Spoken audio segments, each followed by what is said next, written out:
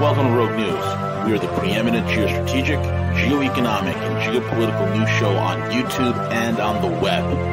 Join us for hard-hitting analysis, behind-the-scenes strategy, and brutal commentary. Find out why many consider us the place to get their news and information. Check us out at roguenews.com. Follow us on Twitter at RealRogueNews, Facebook, and most of the popular podcasting apps. Most of all, remember to subscribe, like, comment, and share.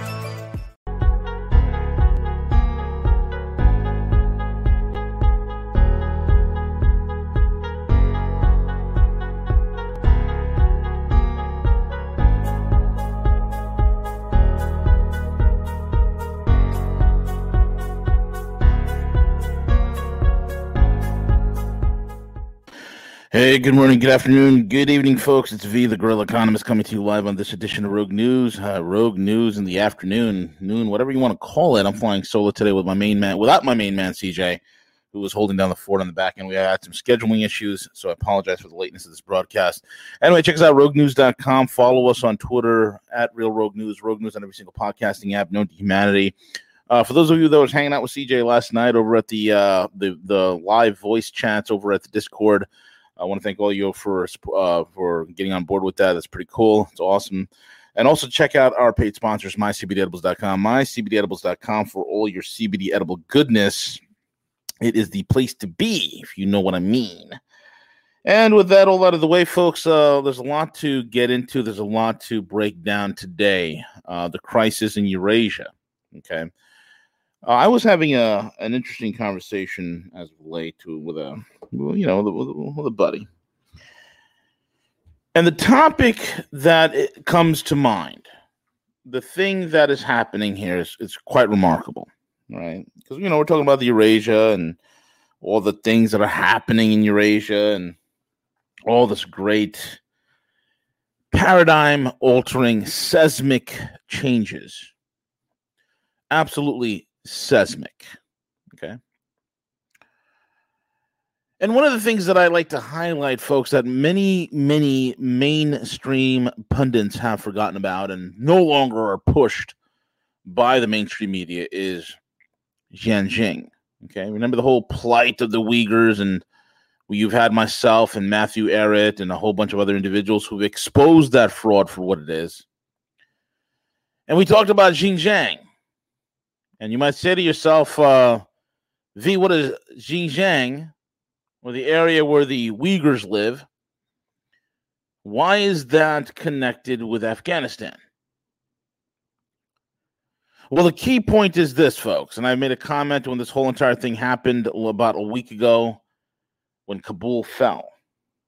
I said that the United States is being chased out of Eurasia. Chased out of Eurasia. Now it's no longer a question of if the American empire will fall and collapse in onto itself. It's just right now at the point of when. And Afghanistan, the fall of Afghanistan, is quite critical. It's quite important to the greater geopolitical game, the great game, as it says. And what people have to realize, folks, is that when you're building the multipolar world, when you're building the One Belt, One Road initiative, when you're building the Eurasian trade corridors that is defining the next generation of humanity, that is setting up the greatest trade zone in God's green earth, that's going to create a tantamount plethora of wealth for those that are living within and partaking therein in that zone, preparing humanity to go interstellar, that one day our progeny will colonize space itself. And this is all critical to that. The latest fall of Kabul, the latest failure in Afghanistan is connected because any sort of major trade path, trade route, or pipeline that is coming out of Afghanistan has to go through Xinjiang. And this is the reason why the deep state has been so adamant. This is the reason why the deep state took some guy who was just a nut job named Adrian Zenz Okay? And he's the one who created the entire lie of the Uyghurs genocide that is happening in China. An absolute lie. And he's the one who has zero experience in China, never worked in China, never lived in China, never touched foot in China, never did a business deal in China, never even talked to a Chinese person. I think the only thing Chinese he's ever done was order pork fried rice. Maybe some mushu. Maybe some gum hoi. But all of a sudden, he's venerated as a China expert. Xinjiang and Afghanistan is connected. And the failure of the propaganda that is in Xinjiang, isn't it amazing that right about the same time the Xinjiang Uyghur genocide propaganda nonsense, outright hit piece psychological operation fell to pieces, also happens to be directly correspondent with the very time that the U.S. kind of threw up its hands and say, you know what, Afghanistan is a lost cause.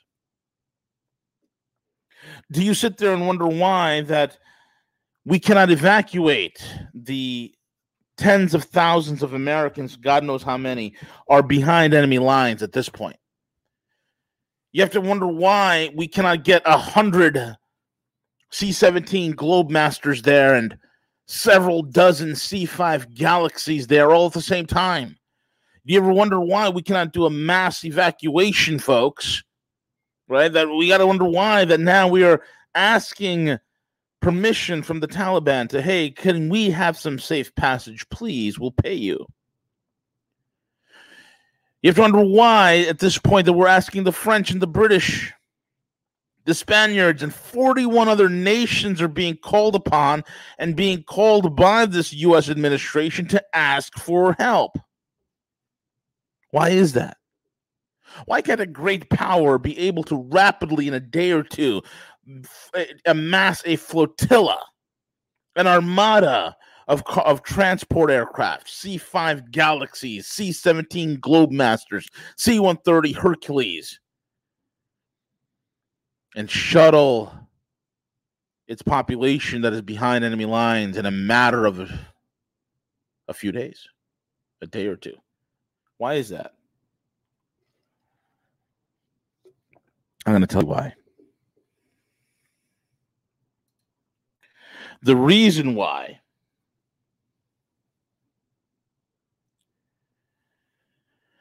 is that we cannot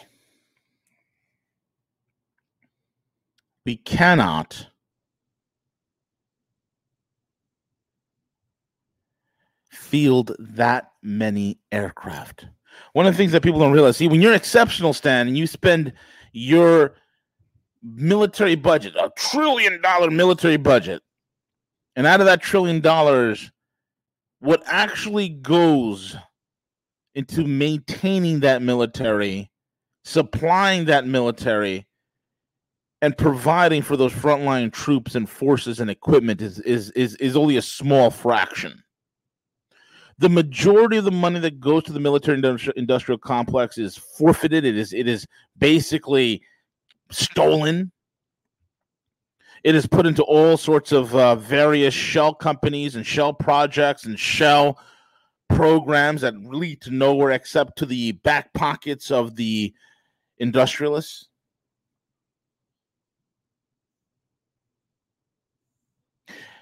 So they have a backlog, folks, of aircraft that need maintenance and repair. In other words, the great superpower, the hyperpower, as we're told, on the global stage cannot field the amount of aircraft needed in order to lift its own population out of there. Think about that for a second. Why do you think it takes months for the U.S. just to amass a force to go to war? Whether the war is 10,000 troops or 20 or 30 or 50,000 troops or 100,000 troops, it takes them months to get them positioned. Why? Because the maintenance backlog on equipment needs to be caught up with, and then only are they able to field a sizable force. Folks, I'm probably the only one that mentioned this, but I'm not the only one that's noticing this. The others that are noticing this are various military and intelligence agencies all around the world, noticing that the great lone superpower, quote unquote, is sitting on his hands and asking for help because now it's caught between a rock and a hard place. It cannot field the type of weapon systems. It cannot field the cargo aircraft necessary in order to rescue its own citizenry. This is a huge wake-up call. Huge wake-up call. You could bet, folks. You could bet that pallets of cash will soon be inbound to Kabul. It will soon be inbound into the hands of the Taliban. You can bet. Because situation is getting spun very quickly out of control. There's an interesting transcript that I want to go through that I want to read. Okay. And this interesting transcript kind of breaks down, like what I said. I'm not the only person who has an eye to notice the finer details, recognizing the fact that, hey, why can't the hyperpower evacuate people? Why is this an abysmal failure? Why is it that the British Ben Wallace, their Secretary General or whatever his position is, it escapes me at the moment, but why is it the only thing he can do is put on some crocodile tears and feign, we cannot simply rescue our people. It's terrible, I tell you. It's the only thing he can do. Because the West has gutted its industrial base. And when you've gutted your industrial base, you cannot maintain your operational efficacy. Now, this is a speech by the Hezbollah Secretary General, Syed Hassan Nasrallah. And this was on August the 17th, 2021. And I'm going to read this transcript. And this is where he talks about Afghanistan. And this is Hezbollah. This is the leader of Hezbollah, the most vaunted guerrilla army on God's green earth. Fearsome fighters. Israel knows how incredibly adept, resourceful, intelligent, and incredibly brutal on a battlefield Hezbollah is. And so does ISIS. ISIS would literally run when they would fight Hezbollah. And this is what Nasrallah said. You know, Hezbollah, terrorist group. Yes, the terrorist group of Hezbollah, they're fundamentalist Islamists. The Western media will tell you. Fundamentalist Islamists that head up Lebanon.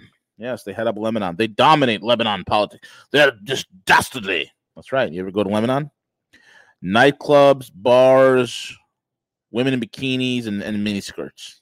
But then the West says that, Western media says, oh my God, it's fundamentalist Islamic. They absolutely dominate Lebanon. It's terrible, their Sharia law. The media works on your ignorance, folks. That's the point I'm trying to make. So anyway, let me get into Nasrallah. My last point is Afghanistan, which I quickly mentioned before. What is happening in Afghanistan right now is an emergency situation that is grabbing the attention of the whole world. Inside the United States, this is the main event all are talking about. And of course, everyone blames each other. Just like in Lebanon, people are all the same. The Republican Party blames the Democrat Party, blames Biden, and describes the scene as humiliation for the United States, as proof of weakness and helplessness, failure, historic defeat, shame, disgrace, etc. If we want to faithfully describe the political situation in the United States, we can say that they are tearing each other apart. The same goes for the position of European countries. Of the leaders of certain European countries who speak with very strong and very negative words to assess the situation in Afghanistan, it is indeed a striking and vitally important spectacle, filled with lessons to be learned, and we all must. It is not something that one or two speeches is enough to describe, for the situation continues to develop and deserves everyone to watch it carefully and think about it seriously, very seriously. This should not simply be of interest to pseudo-experts in strategic issues, who are very numerous today. Experts, analysts, no, all men and women must feel that what is currently happening in Afghanistan is their concern, and all that has been said so far remains little in the face of the importance and consequences of what is happening in Afghanistan at the historical, strategic, ideological, cultural, political, psychological, and moral levels. And those who must be the most seditious in the reading and interpretation of this considerable event to draw the strategic and historical consequences from it are the peoples of this region. Yes, the peoples of the Middle East must first to care about what is happening, because what is happening in Afghanistan is a very big and even masterful lesson. The images that you see and have all seen on TV screens speak for themselves, and all the media around the world follow the broadcast what is happening. Because however strong the censorship system of the United States may be, it is powerless to prevent the mass distribution of these images. On the subject of social networks and the internet, which the United States has opened up and spread around the world to instrumentalize them in color revolutions here and there, they find themselves caught in their own trap. Because even inside the United States, the government of Biden can certainly influence such newspapers or such television channels to dissuade them from broadcasting these humiliating images. But how could it prevent millions and tens of millions of users of social networks who disseminate and share these images? And glory to God, these are exactly the same images as in Vietnam, as in Saigon. The Americans climbed stairs to access a helicopter on a roof and escape. We see exactly the same thing happening at Kabul airport. It's extraordinary, a real photocopy. Can we believe that this is just a coincidence? Either way, the images of Afghanistan and the fall of Afghanistan at the hands of the very movement that the United States fought for 20 years and expelled from power before handing the country over to them on a silver platter. The Taliban flag flies over Kabul airport. I have already mentioned Afghanistan in my previous speech, and today Biden took the floor to try to defend himself. I said that before, that instead of rushing to achieve the withdrawal of his troops, as long as American forces were present, and since the Afghan forces formed by the USA have 300 to 400,000 members between soldiers and police forces, he should have cut a deal between the Afghan government and the Taliban in the favor of the formation of a transnational government, which would have avoided everything that has happened, allowing the United States to withdraw with dignity. Why didn't he do this? Because he couldn't bear to stay any longer in Afghanistan? Honestly, it's not out of respect that Biden did not do this. And don't take my word for it. Listen to what Biden himself said. Listen to Biden. Listen to his Secretary of State, his national security advisor, because now they are forced to explain themselves to the American people. They do not explain themselves to the peoples of the world, but to the American people, who is amazed at these humiliating images of defeat and failure. Listen to his explanations, and you will understand that the American point of view. I'm not going to make you a full TV report, but I hope everyone will listen carefully to what Biden said yesterday, today, and what American authorities will say in the days to come. Give seriously some time to their statements. At this will give a good understanding of the historical and strategic consequences of humiliating defeat and the monumental failure of the United States and NATO in Afghanistan. It is a matter of concern to us as peoples of the region and gives us lessons that we can use for our present and our future. I'm going to stop on 2 points of Biden's speech. In his speech today, he said that we have spent over $1 trillion, and that is over $1,000 billion.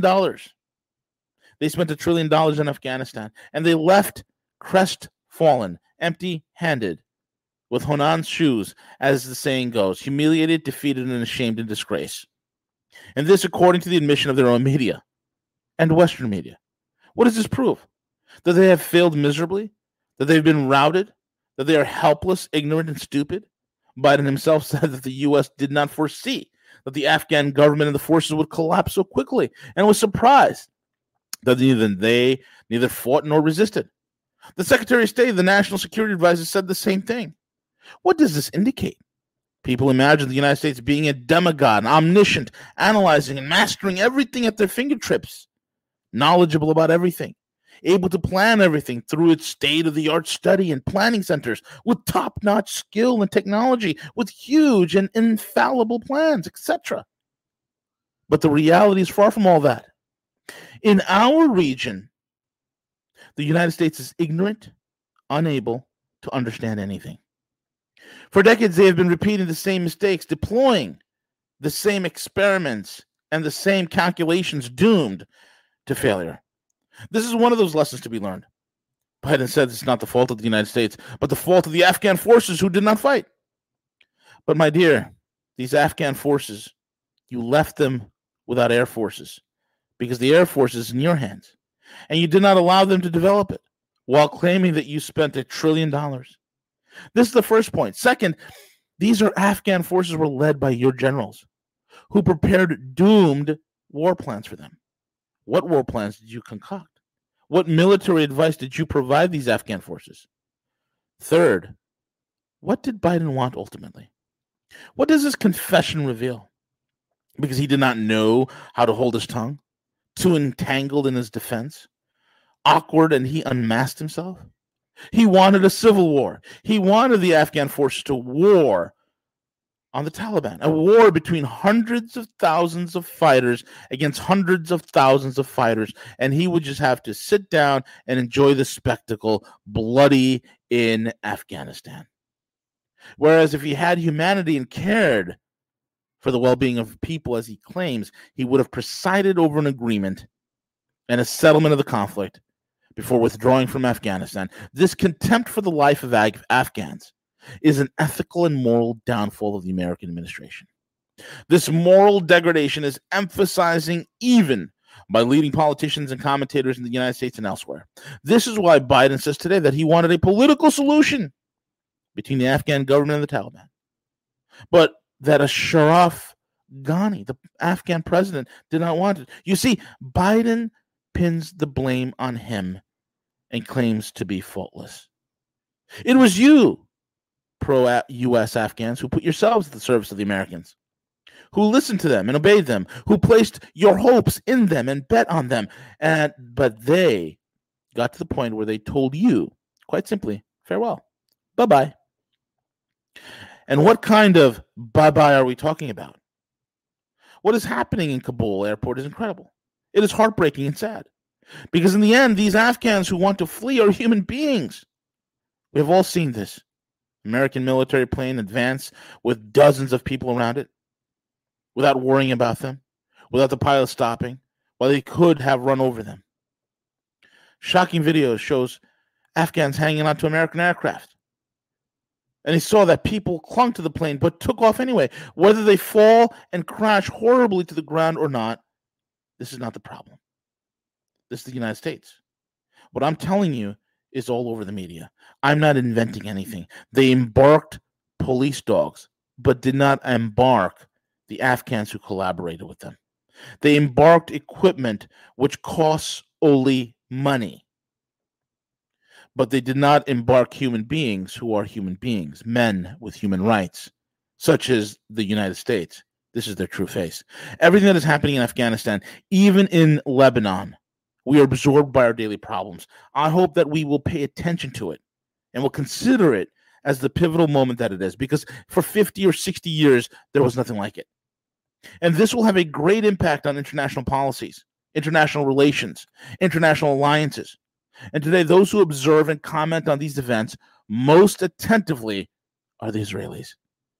Because when Biden said, and this is a message to all of America's allies in the region, including Israel, when Biden was defending himself, he said something very, very, very, very, very, very, very important. And I hope America's friends in Lebanon and the region will read this very carefully. Biden said American troops cannot and should not be fighting a war and dying in a war in the place of anyone else. If anyone expects the Americans to come and fight for them, this is what Biden says. And in order not to fight for anyone else, he is already to endure a historic and humiliating defeat in Afghanistan. When we talk about Lebanon or whatever in comparison, it is only insignificant in detail in the eyes of the Americans. In conclusion, what is happening in Afghanistan are very big and very important lessons. We must take advantage of them and act accordingly to the cultural, ideological, and emotional levels. At the level of our choices and our hopes and our readings of the events of our alliances and of our infrastructure at the economic, political, military, and security levels. This was my conclusion during my last speech when I said that we must rely on God and ourselves. We must not wait for the United States, nor their training, nor their advice, nor their support, nor their false promises, nor their plots. We do not want their good, nor their evil. Of course, no good can come from them. The good resides in our people, in our community, in our region, in the Arab Muslim peoples. It is on them that we must rely because we have all these possibilities and capacities. I am done on this subject. I will meet tomorrow on the 10th night. Peace be upon you. And that is Nasrallah. What a hell of a speech, man. I mean, he talked for hours before that, but his breakdown of Afghanistan, I don't know if you guys caught that. I don't know if you guys paid attention. One of the things Nasrallah said, see, the Hezbollah, though they are a great and vaunted guerrilla army, they also have some really good ground intel, right?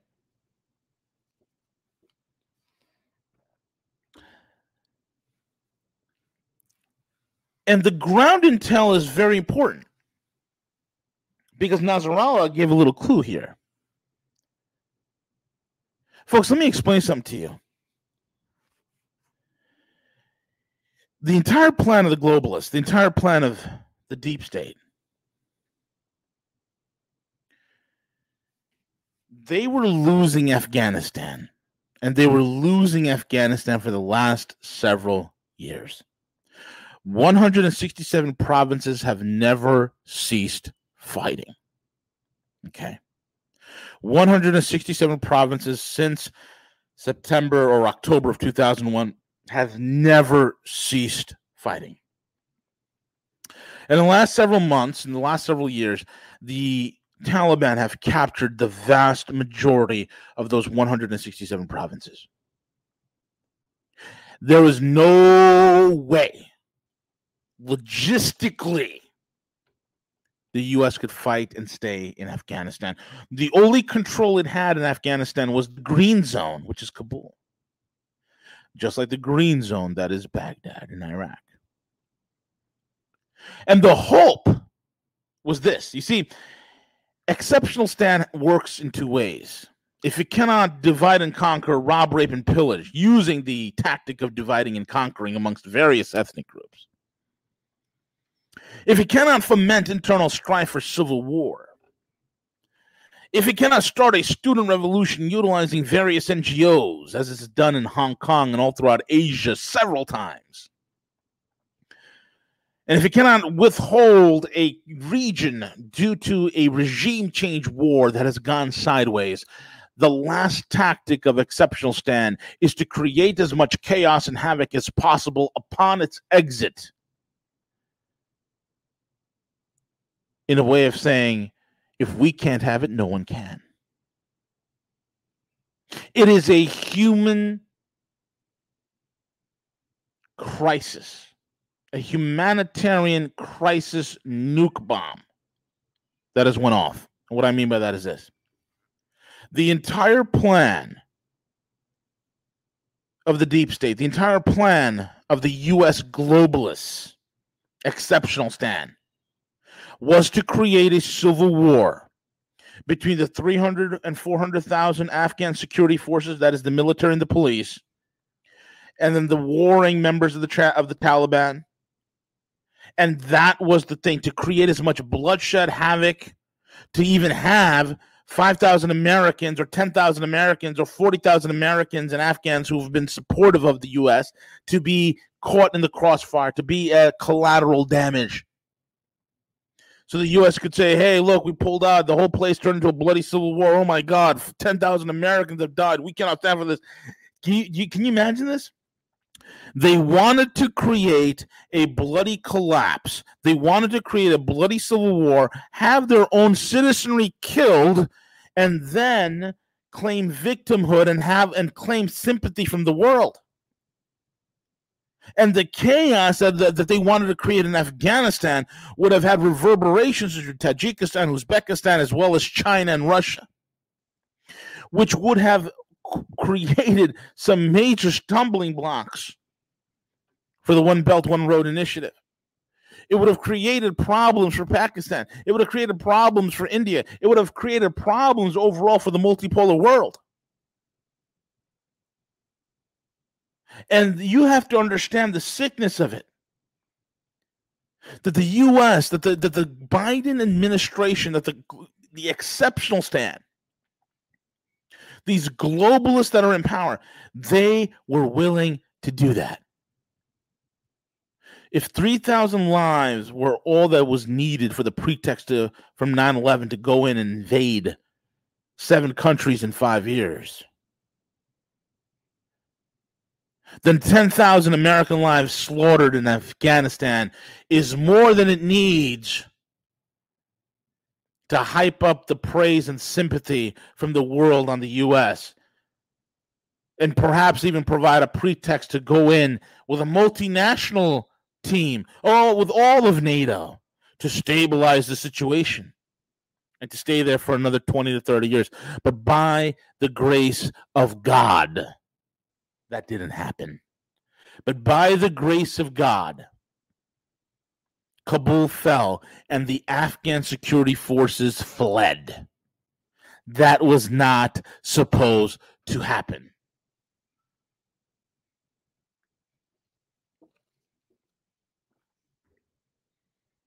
That's what they wanted. A massive, drawn out, and bloody civil war. They didn't get that.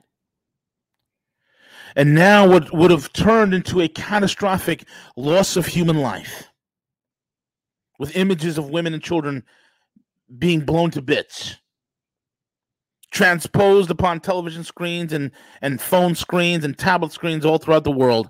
Instead of that happening, the image that we got was a C-17 Globemaster trying to take off with people hanging onto it. Was an image of abject defeat.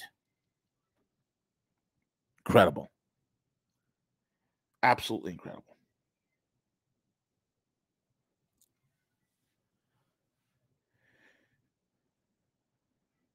Alistair Cook, one of the great analysts out there, said this: a huge geopolitical event has occurred in Afghanistan, the implosion of a key Western strategy for managing what Mackinder in the 19th century called the Asian heartland. That it was accomplished without fighting and in a few days is almost unprecedented. It has been a shock, not just for one of those empirical shocks that is soon forgotten, but a deeply traumatic one. Unlike the psychological impact of 9/11, the Western world is treating the experience as mourning for the loss of a loved one. Look at that British commander who's crying. There have been ministerial tears, chest beating, and even an entry into the first 3 stages of grief simultaneously. First, the shock and denial, then pain and guilt, and finally anger. The 4th stage is already set in the U.S., depression, as the polls show.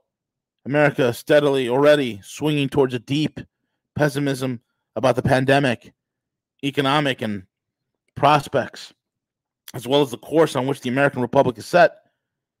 Here we have a clear statement from the editors of the New York Times who that loved one was. The Afghan debacle is tragic because the American dream of being the indispensable nation in a world where the values of civil rights and women's empowerment and religious tolerance proved to be just a dream. I love the fact that the marketing arm of Madison Avenue and the deranged minds of Hollywood, the propaganda that they created, that we are the greatest hyperpower on God's green earth, the greatest nation that's ever been done, blah, blah, blah, blah, blah, blah, blah, and everything, every metric and every measure falsified to feed that image. We're the biggest economy in the world. How do we become the biggest economy in the world? Simple. We re-engineered back in the early 80s, thinking back in 1981, we re-engineered the GDP numbers to reflect government expenditure as GDP growth. We re-engineered many things, folks. So this way that we could have a New York Stock Exchange, a Dow Jones Industrial, the blue chip stocks, yes. Oh, the blue chips. Blue chip stocks, where over 45% of the companies on the Dow make no money. But they're on there. They're blue chip stocks. They're worth hundreds of billions of dollars. Sure. You have to understand, folks, it's like I got to give a master class one of these days on how this propaganda worked since the end of World War II. How it worked to create the greatest propaganda, the greatest illusion, and to sell it to the people that they fall into a stupor where they believe that these pretexts and these things occur, but it's for the benefit of them and for the benefit of their nation. None of which is true. And what happened last week, people understood right now that the whole entire civil rights and empowerment and tolerance, it's all a dream. Michael Rubin, representing the hawkish AEI, pronounced a eulogy over the corpse. Biden, Blinken, and Jake Sullivan might craft statements about the mistakes of earlier NATO overreach and the need for Washington to focus on its core interests further west. And the Pentagon officials and diplomats might contest any lessening of America's commitments with indignation, yet the reality is NATO is a dead man walking. An earlier piece reflecting fury at Biden and the same sense of strategic apocalypse have befallen Washington is best caught in this agonized cry again from Michael Rubin. By enabling China to advance its interest in Afghanistan, Biden also enables it to cut off India and other American allies from Central Asia. Simply put, Biden's incompetence now risks the entire post-World War II liberal order. God help us. I love it. I love it. Tom Tugendhat from Britain. He's the chair of the Foreign Affairs Select Committee in Britain. He said this. This isn't just about Afghanistan. It is about us. We are engaged in a challenge over the way the world works. We are seeing autocratic powers like China and Russia challenge the rules and break the agreements we make. We're a rules-based order, aren't we? Rules-based order. You know what happened to the rules-based order? It took off on a C-17 Globemaster. Rules-based order.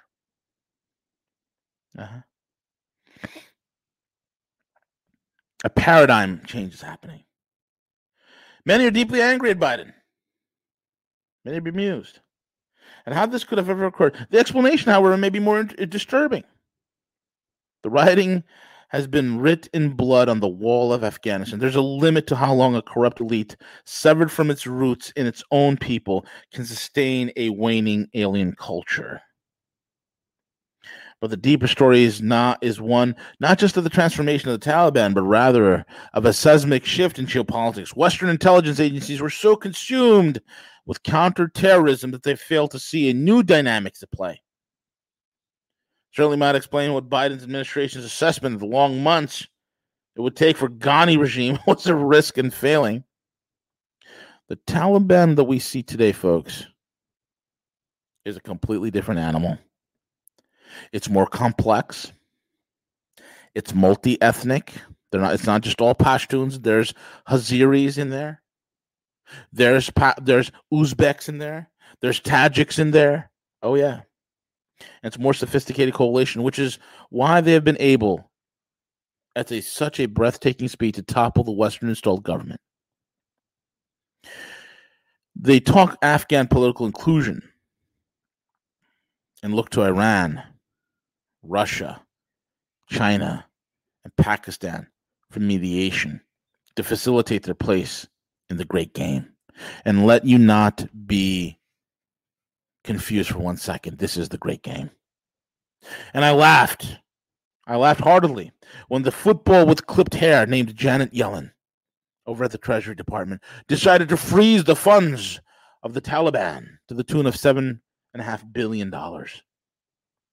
I laughed at that because you have to understand, folks, this is a group of people that their entire life have figured out how to operate outside the dollar. And this is why that I have to say, euphemistically, of course, as a joke, if there's any model for an American patriot to model what resistance to tyranny looks like, dude, it's the Taliban. They've organized. They were able to organize in such a way they were able to beat modern advanced technological communications devices. They were able to defeat eavesdropping and spyware devices, right? They were able to out-coordinate, outsmart, outmaneuver the best of the best in U.S. intel, the best of the best of American military coordination. They were able to circumvent all that. On top of all that, they were able to exist without even the use of a single dollar. The third thing, they were able to find help from outside, form allegiances and bonds that got around the limitations of their borders, the limitations of their technologies. They were resourceful. And the Taliban is a proof positive, folks, that it's never, as Tony Robbins would always say, it's never lack of resources. It is always lack of resourcefulness. If there's anybody that you should be inspired by these people, remember, it was the president, the current administration, the cardboard cutout in chief, the crash test dummy who was in the White House, who said, you want to take on the U.S. government, you better have F-15s and nukes. No. All you needed was black pajamas, an AK-47, and a horse. That's it. This is how you do it. I'm not advocating bloody revolution here. But Jesus Christ, you got to give credit where credit's due. Oh, my God. I mean, this is, I say it very jokingly, very, very euphemistically here.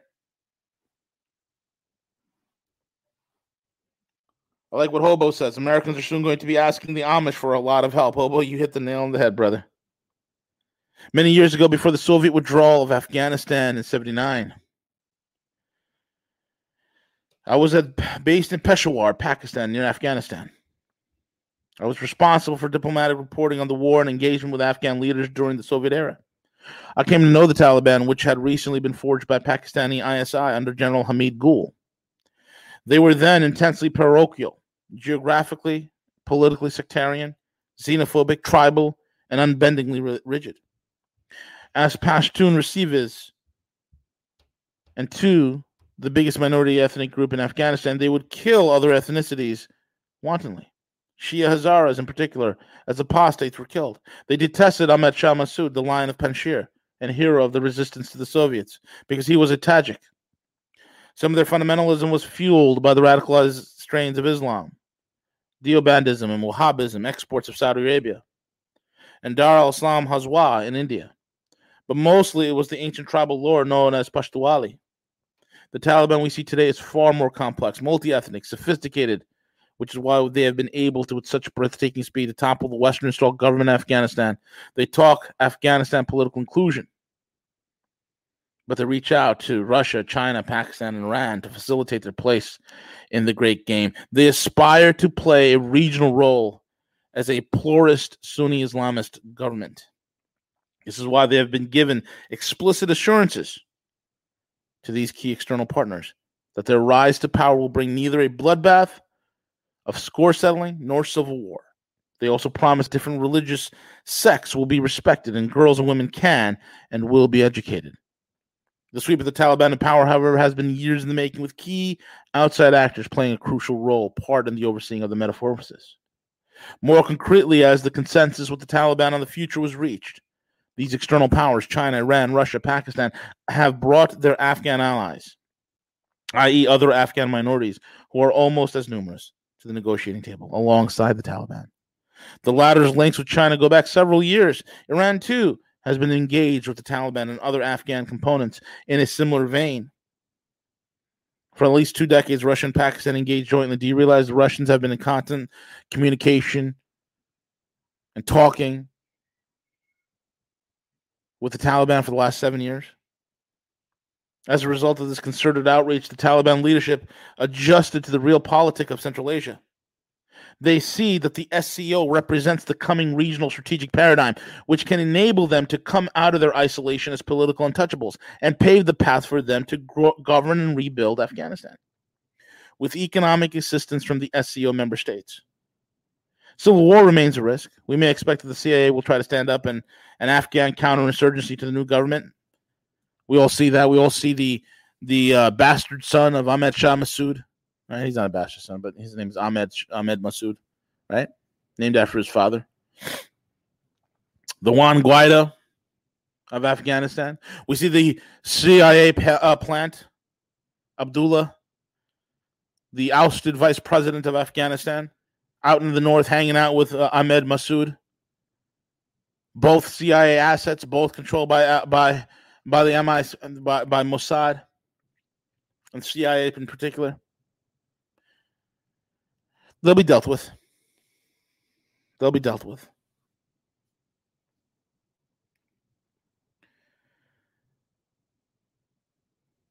I'm telling you, folks. China's more determined to shape the region than many analysts realize. It is often said that China is purely mercantile, interested only in advancing its economic agenda.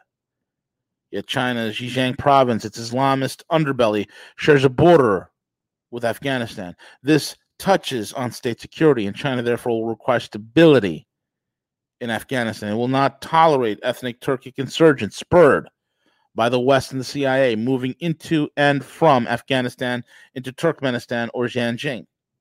The Uyghurs are ethnically Turkic. We can expect China to be tough on this point. Thus, not only have the U.S. and NATO been forced to exit from the crossroads of Asia in a desperate disarray, but these developments set the stage for major evolution of Russia and China's economic and trade regional corridor plans. They also transformed the security of the Central Asia in respect to Chinese and Russian vulnerabilities there. To be fair, Michael Rubin was half right when he said that rather than enhance America's position against China, Biden has hemorrhaged it, but only half right. Because the missing other half is that Washington was outplayed. Of course, because everybody on our side is a bunch of lawyers, right? They're all lawyers. Lawyers who've been instructed by people from Yale and Harvard, the brilliant minds in Yale and Harvard and these think tanks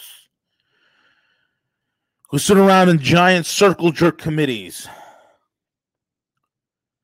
mentally circle jerking each other with obsolete ideas and concepts that no longer apply to the 21st century. Guys who sit there and dream of the Bronze Age collapse of human civilization and find that to be the greatest point of human achievement, the collapse of civilization. Men who do not venerate, nor do they like, and have a complete disdain for the Renaissance, which birthed the arts and critical thinking and logic into the Western world. They hate that. These decrepit, dying, decaying old men in their think tanks and the progeny of globalists that they have created, the malcontents that make up these roundtables, may they all burn in hell. May their plans be brought to naught. May their designs fail and break miserably. And let their world order crumble. Because that is exactly what we are witnessing, folks. That is exactly what we are witnessing. Washington, D.C. was playing chutes and ladders. And what do you expect? What do you expect from a country that emphasizes all sorts of insanity while they toss logic and real critical scientific thinking in the streets? They were outplayed. Outplayed by Russia. Outplayed by China. Outplayed by Iran. Western intelligence failed utterly to see the dynamics and the external actors underwriting the very tapestry that is becoming the Eurasian success story. And they still do not see all the dominoes that are on the table that are falling into place all around the Afghan pivot. Folks, this is huge. This whole entire piece is a jigsaw puzzle that has already shifted, and all the other pieces are falling into place. And when I stay back and I look at my world map, I say to myself, damn, it's impressive. You can see the birth of the multipolar world. You can see the death and the eventual end of the unipolar world. And the faster the system dies, the better off we are. And I'm telling you right now, and as I said it before, we need to be the ones, we the people of the United States of America, we need to be the ones who are in charge of our own history, our own narrative, and our own future. To hell with these politicians. The Afghan thing was probably, it's not probably, it is without a doubt the turning point. It is the Suez moment in American history. It is paradigm altering. From this point onwards, every event going on forward will be accelerated and it will go fast. Because you have to understand, the very thing that keeps American supremacy is the dollar. And yes, the dollar is not backed by gold. It's not backed by oil. It's not backed by anything except for one thing. It's backed by the full power of the American military. And that power has been put on display for the entire world to see as weak, flaccid, pathetic, and frail, as well as incompetent. Folks, accelerate your preps. Make as much money as you can and get yourselves and your family out of harm's way. This is the Gorilla, and I'm out.